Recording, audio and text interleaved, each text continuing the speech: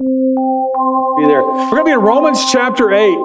We have reached the halfway mark in the book of Romans, and it has been fantastic. It's been so good for my soul. Where we are today, Romans chapter 8, this is arguably the most powerful passage in the most powerful book from the most powerful writer that the world has ever known. And Paul is being guided by the Spirit of God here, and it's kind of like he's just given us his utmost. He's given us his very best here, trying to really inspire you and me and trying to help us get a grasp of just how much God loves us. And what he does is like any good writer, he's trying to just look for word pictures, to try to, generate some ideas and kind of stimulate the thinking. And we may not necessarily relate to this, but we're going to talk about something right here now that's really important. But how many of you make it a habit to watch the Macy's Day Parade? Thanksgiving. All right. They had more viewers this year than they've ever had before. And it's a huge cultural event. Well, they had something like it in Rome. It was called a triumph. When a Roman general was in a war in a foreign land, then they would come back home after a resounding victory. They were honored with this massive parade that was called a triumph. And it was fantastic. There were trumpeters, there were musicians, exotic animals from the conquered land, the wealthy people from the captured lands. They were paraded through the streets. They were destined to be slaves of Rome. The rulers of the captured land were taken to the Colosseum, and there they were executed, probably beheaded right there in front of all the people, and they celebrated. And the victorious general got to wear the royal purple toga and a gold tunic. All right, and he held an ivory scepter, which is really remarkable. And the streets were lined with garlands of flowers, kind of like the Rose Parade, and the onlookers would throw flowers onto the general and onto his commanders and his soldiers. And then there was just so much adoration and praise that was being showered on this triumphant general that they would have a slave stand behind him holding a golden crown over his head. And the slave was told to recite these words: "All glory is fleeting. You are only a mortal." All right, that's all you are. And now, not every general was given a triumph. It wasn't enough just to conquer a foreign land. You had to win big. To be given a triumph, a general was required to decisively win a major battle and kill at least 5,000 of the enemy, and giving Rome an overwhelming victory in the process. And so here we have that kind of idea in your mind, and I want you to see this as we read Romans chapter 8, verses 31 through 39. Paul is talking about the incredible resources God has given to you and me when we put our faith in Christ to be our Savior. And he says this: "What then shall we say in response to this? If God is for us, then who can be against us? He who did not spare his own son, but gave him up for us all, how will he not also along with him graciously give us all things? Who will bring any charge against those whom God has chosen? It is God who justifies. Who is he that condemns? Christ Jesus, who died, more than that, who was raised to life, is at the right hand of God and is interceding for us." Then look at verse 35. "Who shall separate us from the love of Christ? Shall trouble or hardship or persecution or famine, nakedness, danger, or sword? As it is written, for your sake we face death all day long. We are considered as sheep to be slaughtered. No, in all these things we are more than conquerors through him who loved us. For I am convinced that neither death nor life, neither angels nor demons, neither the present nor the future, nor any powers, neither height nor depth, nor anything else in all creation will be able to separate us from the love of God that is in Christ Jesus our Lord." Wow. The way this chapter, the title today is More Than Conquerors. The way this chapter ends is awesome. There are 5 declarations, 5 things that God has done to bring about massive changes in your life and mine when we come to Christ. Then there are 5 defenses, 5 answers that are given to every objection to the security that God gives to his children. And then there are 5 defeated foes, 5 things that try to oppose us, but they fail because of what Christ has done. First of all, those 5 declarations. Look back at verse 29 and 30, where he says, those whom God foreknew, he predestined. Those he predestined, he called. Those he called, he justified. These are the 5 steps that God takes, stretching from eternity to recreate you and me so that we are fitted for heaven. The Apostle Paul said that we will one day have an entirely new body, an entirely new being. And that John said that when we see Jesus, we will be like him. All right. And really incredible to think about. And there's this thing called the golden chain of the gospel. There are 5 links in the chain, 5 certainties. If God foreknew you, that means he predestined you. And if God predestined you, that means he called you. And if God called you, he justified you. And if God has justified you, which is salvation by faith, then he has glorified you. It is done. It will be finished. There's nothing that can stop it. There are 5 defenses. You see, Paul asks 5 unanswerable questions. If God is for us, who can be against us? If he did not spare his own son, how would he not also give us everything else? Who will bring any charge against those whom God has chosen? And who is the one who condemns? He says, Christ is sitting at God's right hand, interceding for you. How could he ever condemn you? And then who shall separate us from the love of God? The answer is nothing. If you belong to God, he gives you an incredible, eternal victory. Look at verse 37. Where he says, we are more than conquerors through him who loved us. There was an ancient goddess that the Romans worshipped named Nike. We're all very familiar with that term. And you see her there in this relief, as there again, it's from a museum, and the winged goddess of victory. The Romans would pray and sacrifice to Nike, asking the goddess Nike to give them victory in battle, victory in athletic competition. And so when Paul says we are more than conquerors, it's almost like the word hyper Nike. All right, that's what you are.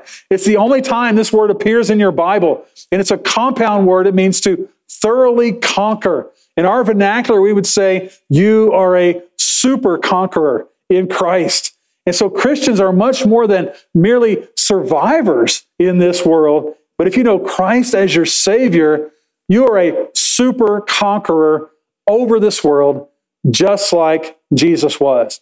In Colossians chapter 2, we read this: God made you alive with Christ. He forgave us all our sins. I don't know if you've ever read that verse of Scripture, but no matter what you have done in the past, all of it is forgiven. No matter what you might do in the future, all of it is forgiven.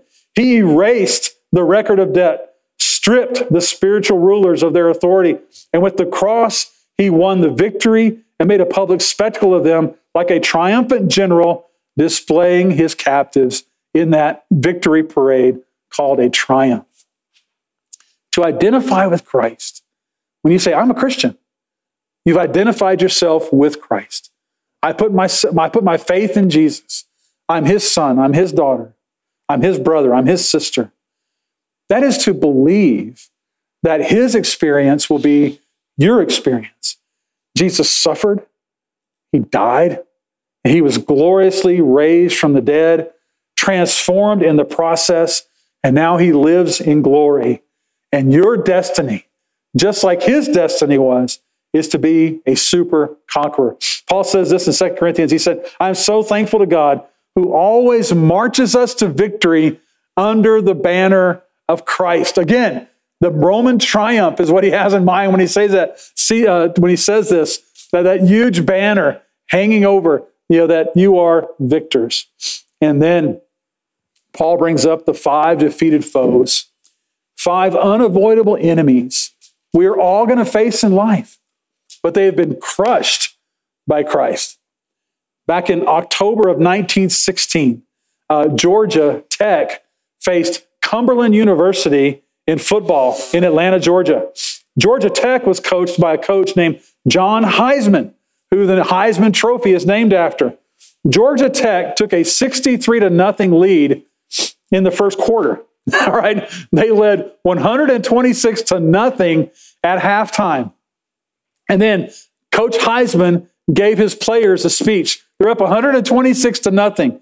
And he said, you never know what those Cumberland players have up their sleeve, gentlemen. So in the second half, go out and hit them clean, hit them hard. He said, but do not let up. All right. So Georgia Tech went on to defeat Cumberland 222-0. The most crushing defeat in football history. Think of this. This is what Paul is talking about, that you are crushing it in Christ. You are crushing your enemy. Think of an epic movie where the final battle approaches. Remember Return of the King or something like that, where the commander steps up to speak, and he gives this great rousing speech. And all the guys, with the swords and all those things, they're fired up. They're ready to go. And they say, you will conquer here today. That's kind of what Paul is doing here for you and me. One of these epic speeches. And he says, you will conquer because all who oppose you are already thoroughly defeated. I don't know what you might be facing in life today, but to have this attitude, this mindset that everything that might oppose me is already defeated. I am more than a conqueror in Christ Jesus. Look at verse 35. Who shall separate us from the love of Christ? We all know the answer. No one. All of our enemies are crushed. But then he starts to kind of lay out for us these 5 different foes. The first one you might call our earthly enemies. He says, will trouble, hardship, persecution, famine, nakedness, our sword. These are the enemies that Paul had to face almost on a weekly basis. And notice what he does here. He begins with the lesser, and it kind of goes down the list, and he rises to the greater. This word trouble means all those trials and tests of just everyday life. Just the ordinary stuff. My car won't start. I got a flat tire on the freeway. Things like that. Then there's hardship. Look at that word hardship. It literally means a tight, narrow place. This is those times when you feel trapped by life. I can't move. I can't go anywhere. I can't do anything. I feel helpless. Look at that word persecution. This is when you're deliberately hurt because you are a Christian, because your views of morality, gender, whatever it might be, don't line up with the wider world. And then famine, a lack of food and money, going hungry, going thirsty. Why? Because there are so many people in the world today who have lost everything in a material sense because of their identification with Jesus. Nakedness, same thing. Lack of clothes, lack of shelter for the same reason. Danger, when your life is threatened because of disease, but also injury and attack. Think about how often the Apostle Paul had to face mobs of angry people. And the biggest threat is the sword. Government-sanctioned execution, all right, because of your faith in Christ. And so many people in the world face that today. And he says in verse 36, it is written in Psalm 44, for your sake we face death all day long. We are considered as sheep to be slaughtered. People facing death en masse because of their identification with Jesus. And there are times in our lives that the very reason we suffer is because we do identify with Jesus. Jesus himself told us to expect this to happen.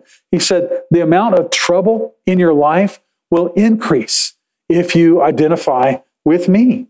But he admonished us, don't fear, don't stress, don't worry, because I have not just defeated the world, I have conquered this world. John 16:33, in the world you have trouble and suffering, but take courage, I have conquered the world. See, these earthly enemies won't separate us from the love of Christ. Why?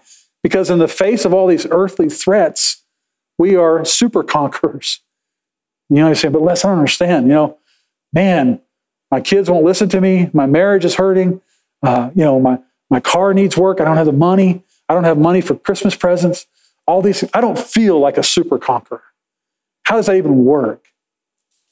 I was about 18 years old, and I was out at my friend's house. We lived way out in the country, kind of like Metal Ark, but even farther out of town, little subdivision. Lots of trees in South Texas. And I was watching a movie at my friend's house. It's called Death Moon. It's a werewolf movie, all right? And I have to walk home after the movie's over. I'm 18 years old, a big strapping guy, and I have to walk about a quarter of a mile through a thick grove of trees. It's 10 o'clock at night, it's real dark, et cetera, et cetera. And I'm trying to keep my cool, but I have to admit, I got pretty tense walking through the woods there. And then I hear this heavy breathing behind me. And I got scared. And I just like, what do? I don't know what to do. I whirl around. And all I see is like these yellow eyes and these white teeth. It's my neighbor's black Labrador named Blackie. And she wanted to play. She saw me walking, she just ran out there. She jumps up and she puts her paws on my chest. I screamed like a junior high girl. Man, I won't lie to you, man. I was so afraid. I really was. And I did my level best. I got her down and everything was like, you stupid dog. I hate you, And I got her down and I was there. So like, okay, I'm just going to walk home. I'll be all right. I walked about 2 or 3 steps. Man, I just sprinted home, like 800 yards. Man, I just sprinted. And I remember I got home. My mom and dad were still up and they're like, man, why are you all sweating? I was like, oh, I was just getting a run in. Just a little exercise. That's all. I want to tell you, I was so afraid. I really was. Like a werewolf was going to get me or something like that. When these enemies threaten us and they frighten us, what happens? We run for home. We run for home. We immerse ourselves in God's word. We say, I got to be with God's people. I'm going to go to church and then I'm going to be there with them. We might kneel in prayer. We might read God's promises. We read about his power and we start receiving encouragement from others. And when we run home because the things in life that are scary threaten us, what happens? We grow closer to Christ. We go closer to Jesus. This love affair we have with God, it just gets warmer, it gets sweeter, it gets better. Our soul is strengthened, our heart develops. All these things begin to happen. Now, what has happened is that what the devil meant for bad, God has reverse engineered and made it work for good because we have been shaped more into the character of Christ when we run home. And just like the cross, the things that the devil thinks are going to defeat us, God re-engineers, they actually work for good. They change us. They transform us to make us more like Christ. So you see there in verse 37, we are more than conquerors through him who loved us, for I am convinced neither death nor life, nor angels nor demons, the present or future or powers, height or depth, or anything else in all creation will be able to separate us from the love of God in Christ Jesus our Lord. Look at that word convinced. That's a very interesting word. It means to be changed from a skeptic to a believer. Think about this. Remember when you were a kid, and you got in a fight with your best friend, and you were so mad at them, and the next day you made up and you were better friends than ever? Or like in football in two-a-days, man, you'd be pounding on your friends for 2 weeks. Sometimes you'd get in fights and things like that. Then you go play another team, and it was like none of that ever happened. It was like you were brothers again. That's kind of the idea here, the same concept. It's like you're in conflict with an idea or an attitude or a perspective, but then you change and become best friends with it. And I know what I thought before, but now I see differently. Now I know better, and I can't deny that it's true that this thing I was opposed to is actually my friend. You see, this isn't just laboratory theory for Paul. This is real life experience for him. He had faced all these troubles that we have listed here, all these trials. And many times, he must have thought, I can't believe this is happening.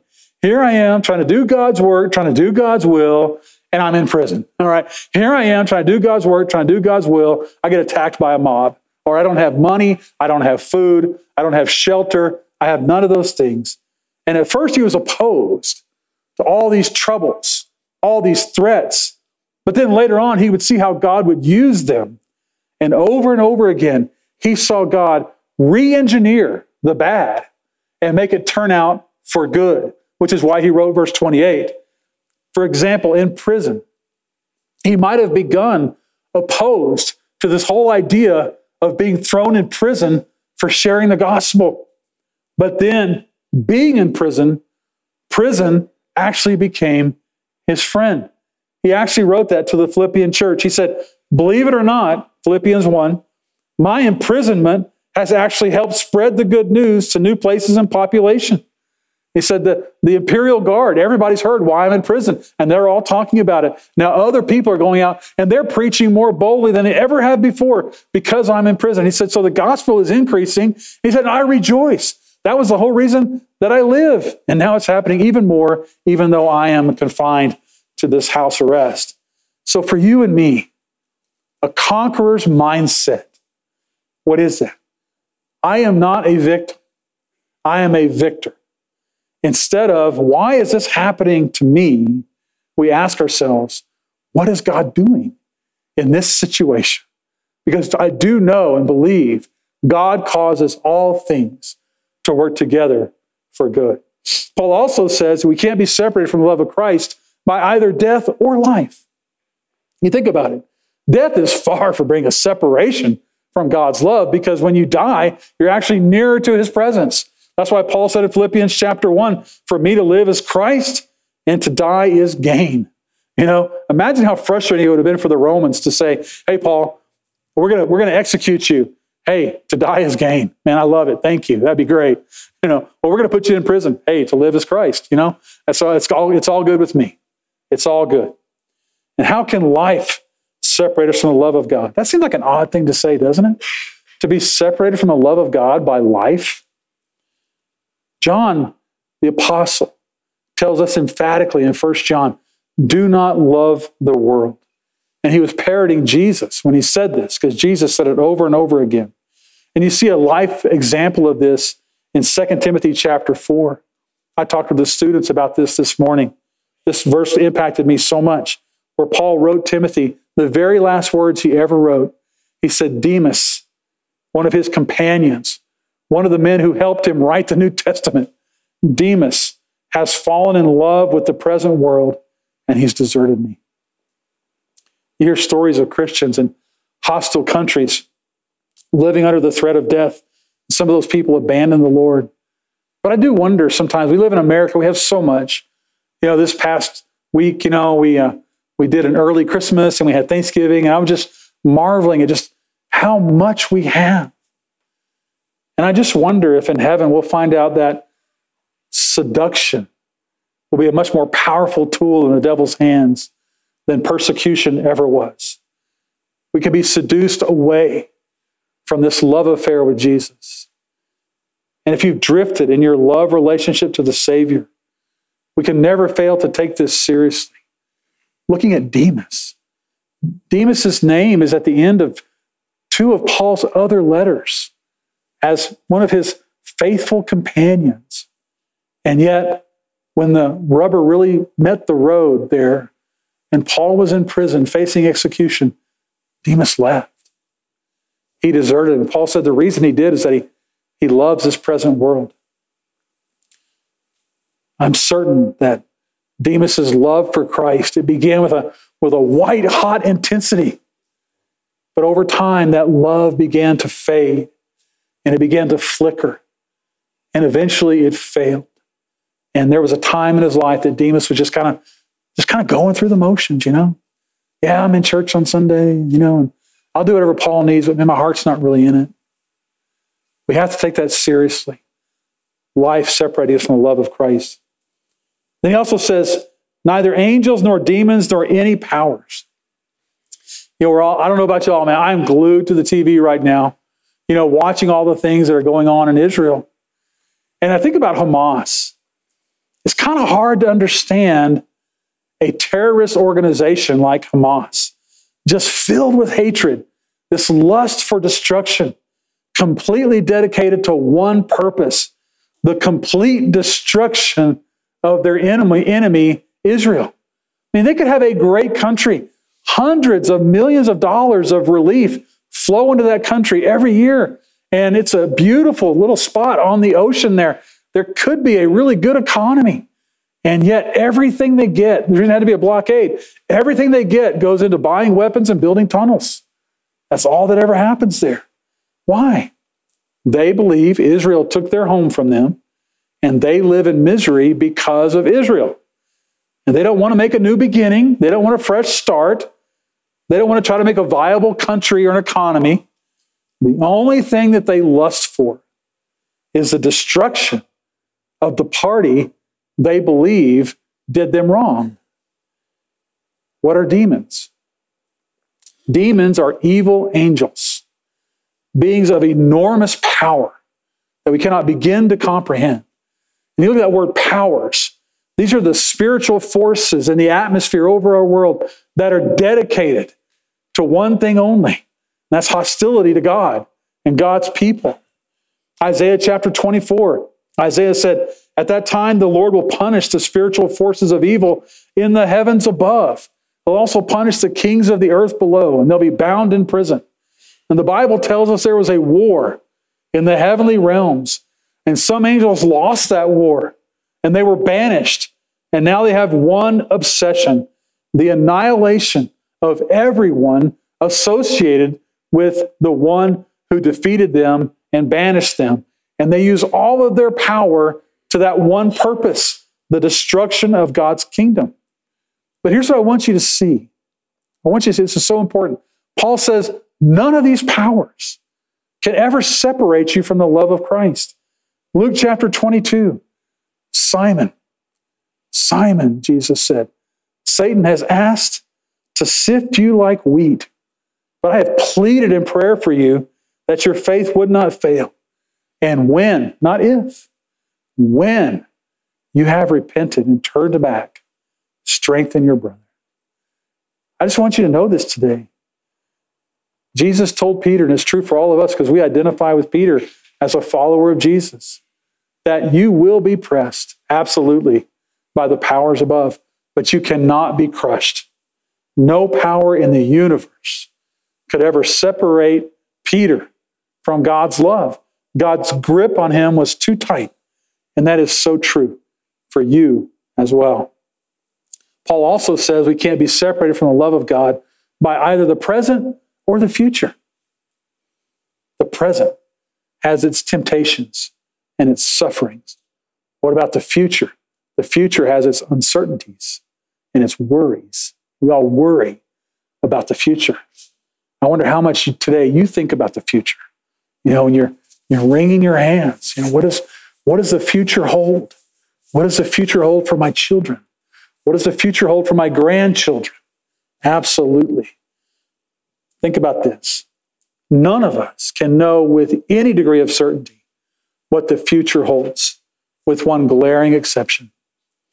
No matter where you find yourself in the future, whatever that future might be, you know in that future that Christ loves you. Christ loves you. In John chapter 16, he told his disciples, he was trying to prepare them for his departure. He said, when a woman gives birth to a child, she knows when her time comes, and as soon as she has given birth to, she knows pain when her time comes. Yet as soon as she has given birth to the child, she no longer remembers her agony. Look at this. Now you are going through pain. I know there are some of you here today, you read that sentence, you go, yeah, that's me. Yep. Now you go through pain. But here's what you need to see. Look at what he says in the next breath. But I shall see you again, and your hearts will thrill with joy. Isn't that a beautiful promise? What a beautiful picture. Yes, you're in pain right now, and just like the mother who goes through incredible agony giving birth, but then the moment that baby is born, all of her agony turns to joy. And Jesus says, there will be a day that will be just like that. You will see me again, and all of your pain, all of your agony, it will turn to joy. So we don't worry about the future. We are conquerors of the future, super conquerors, because of Christ who loves us. And look at this next thing. Neither height nor depth, nor anything else in all creation shall separate you from the love of Christ. Now, I don't know if you read your horoscope, all right? If you're into the zodiac and things like that, or astrology, stars, you know, maybe you use that pickup line sometime, hey, what's your sign, or something like that. I hope you've never done that, all right? But the ancient world was haunted by the tyranny of the stars. That's what Paul is talking about here. These words in their original language were very common astrological terms in Paul's day. See, they believed that a man or a woman was born under a certain star. As that star came low in the sky on the day you were born, then that star controlled your destiny. If the star rose, so did you. If the star sank, so did you. All right? That's what they believed. And the ancient world believed that a person's life was dominated by the influence of the stars. So that word height was at the time when the star was at its zenith, was at its pinnacle. Those are good times in life. And that word depth, the word bathos, where we get the word bath, okay? The time when the star was at its lowest, looking to choose someone or making that person's life miserable, something like that. Look at verse 39 when he says, and then nothing else in all creation. In this context, what Paul means is no other world. Not even if you could go to some other world, different from this world, if you were transported to some other world, even there, you would not be beyond God's loving reach. And I want you to think about that for a moment. For Paul to say something like that is extraordinary. The first person to see another world was Galileo in 1610 when he saw one of the moons of Jupiter through a telescope that he had developed. And so Paul was writing this 1,500 years before Galileo. But think about this. You'll see some people pick up their newspaper, read their horoscope, or things like that, or they'll try to figure out what is my fate? What is my destiny? People use all kinds of clues and all sorts of things to try to know these things. Colossians chapter 2, verse 8, Paul said this, see to it that no one takes you captive through philosophy and pseudo-intellectual babble, according to the musings of mere men, following the elementary principles of this world, rather than following the truth, the teachers of Christ. Sometimes we're tempted because we read things in social media, we read the latest book, or there's this latest training at work, and we take a personality test, it might be DISC, we might learn our Enneagram, we might learn all sorts of things about ourselves, and we say, well, that's my fate. That's my fate because I'm a 7 or I'm a D, whatever it might be.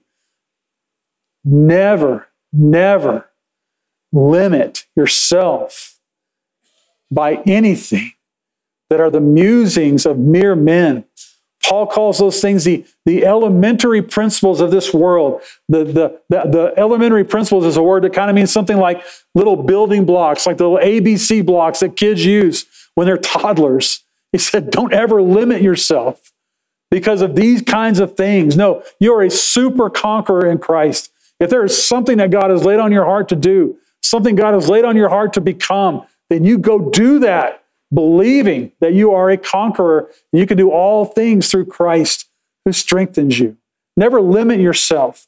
Never assign yourself some fate because of something some man or woman has said. Absolutely not. Even if it's Oprah, okay? Not even Oprah. Don't listen to any of that, all right? You are a conqueror, more than a conqueror in Christ. And so the conclusion here today is this. Look at verse 39. Nothing will be able to separate us from the love of God that is in Christ Jesus our Lord. That word separate, by the way, it's used 13 times in your New Testament. And almost every time, without exception, it's always used in the context of marriage. We all know the words we hear at weddings, every wedding we go to. Jesus said, therefore, what God has joined together, let no one separate. Same word Paul uses here. And that's the same way that's the same context that word is used in throughout your New Testament. And we know as we read our New Testament that the marriage of a man and a woman is a powerful picture you and I are supposed to see when we accept Jesus Christ as our Savior. Jesus not only forgave us, but he wed us. There was a wedding. Ephesians 5:25 says, husbands, you must love your wives so deeply, purely, and sacrificially that we can understand it only when we compare it to the love Christ has for his bride, the church. Human love is very fragile, easily upset. Any number of troubles can impede human love. But God's love is so much more than any love we can ever experience with people. And what you have here at the end of Romans chapter 8 is like the most awesome Hallmark card ever written. God saying, I love you so much. And here's how it is. And it is very poetic, isn't it? It almost does read like a Hallmark card from a husband to a wife. And so God has drawn you, if you know Jesus as your Savior, into a covenant relationship, a faith covenant, so to speak. And it's an unbreakable bond, and absolutely nothing can ever break that bond that He has formed with you. You might say, but Les, my love for God is just so lackluster. It just kind of comes and goes, and it's so frail, it's so feeble and so fickle. Yeah. But you can never be separated from God's love for you. But I do want you to think about that. The Lord's love for you is so great. It is so great. How will you respond? This week, I think Thursday, November the 30th, I will have been married to my beautiful bride for 32 years. I am so excited. It's been amazing. Just been amazing. 32 years. Let's suppose I call Melanie up. I said, hey, honey, I'm going to take you out for an Italian dinner tonight. She's like, oh, that would be great. This is Thursday afternoon. I'm going to take you out for an Italian dinner. And she gets in the car. We drive to Amarillo.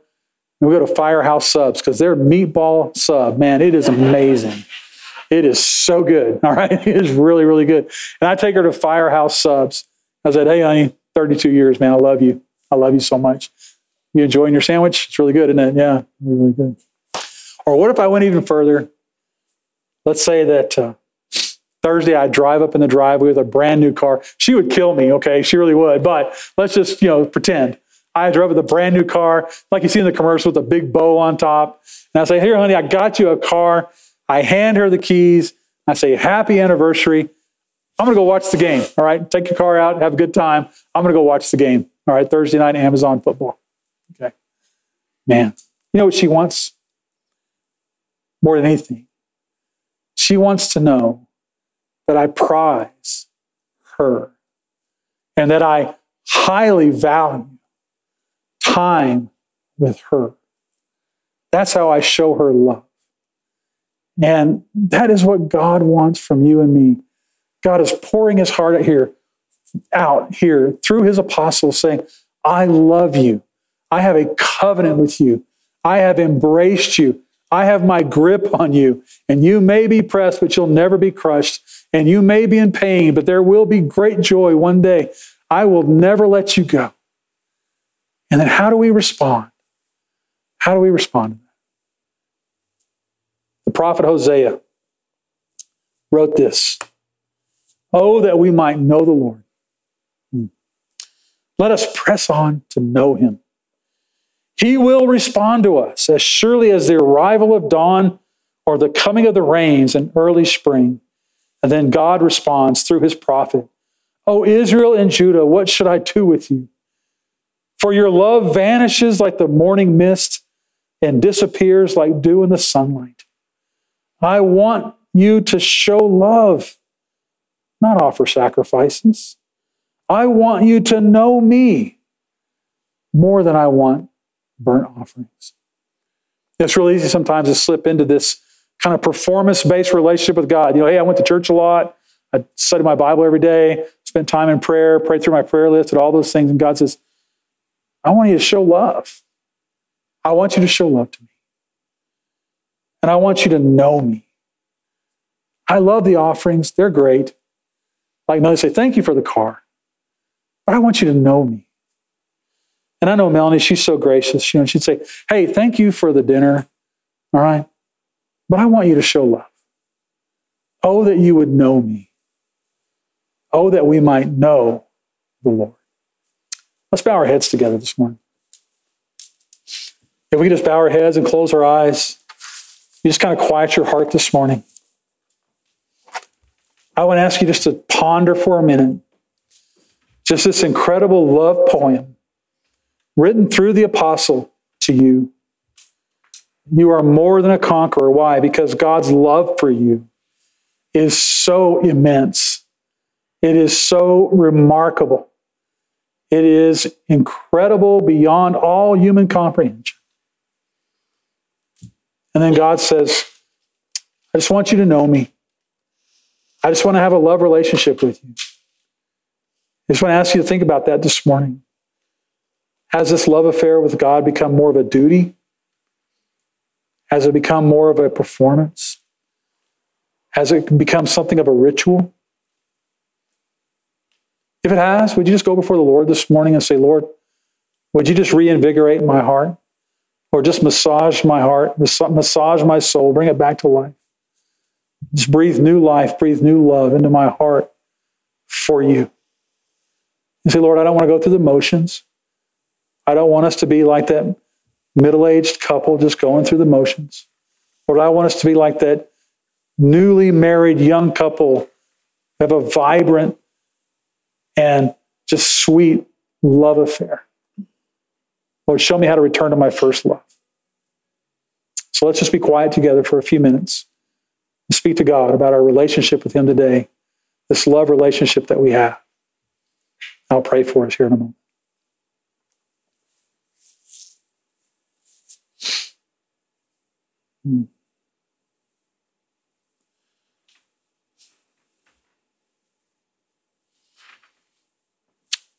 Oh, Lord, that we might know you, Lord. Lord, that we might just press on to know you. Father, I just ask that for all of us here today, Father, beginning with me, Lord, that you just do such a mighty work in our hearts, that we just might press into this relationship we have with you. Lord, thank you for loving us so dearly, with such an undying love, such a strong love. And I just want to ask, Father, that you just impress upon every heart here today, Lord, just how impressive your heart is and how impressive your love is. And Father, just give us all that passion to press into you, Lord, in new ways. We ask this for your glory today, Jesus. Thank you for loving us so much. Amen. Amen. All right.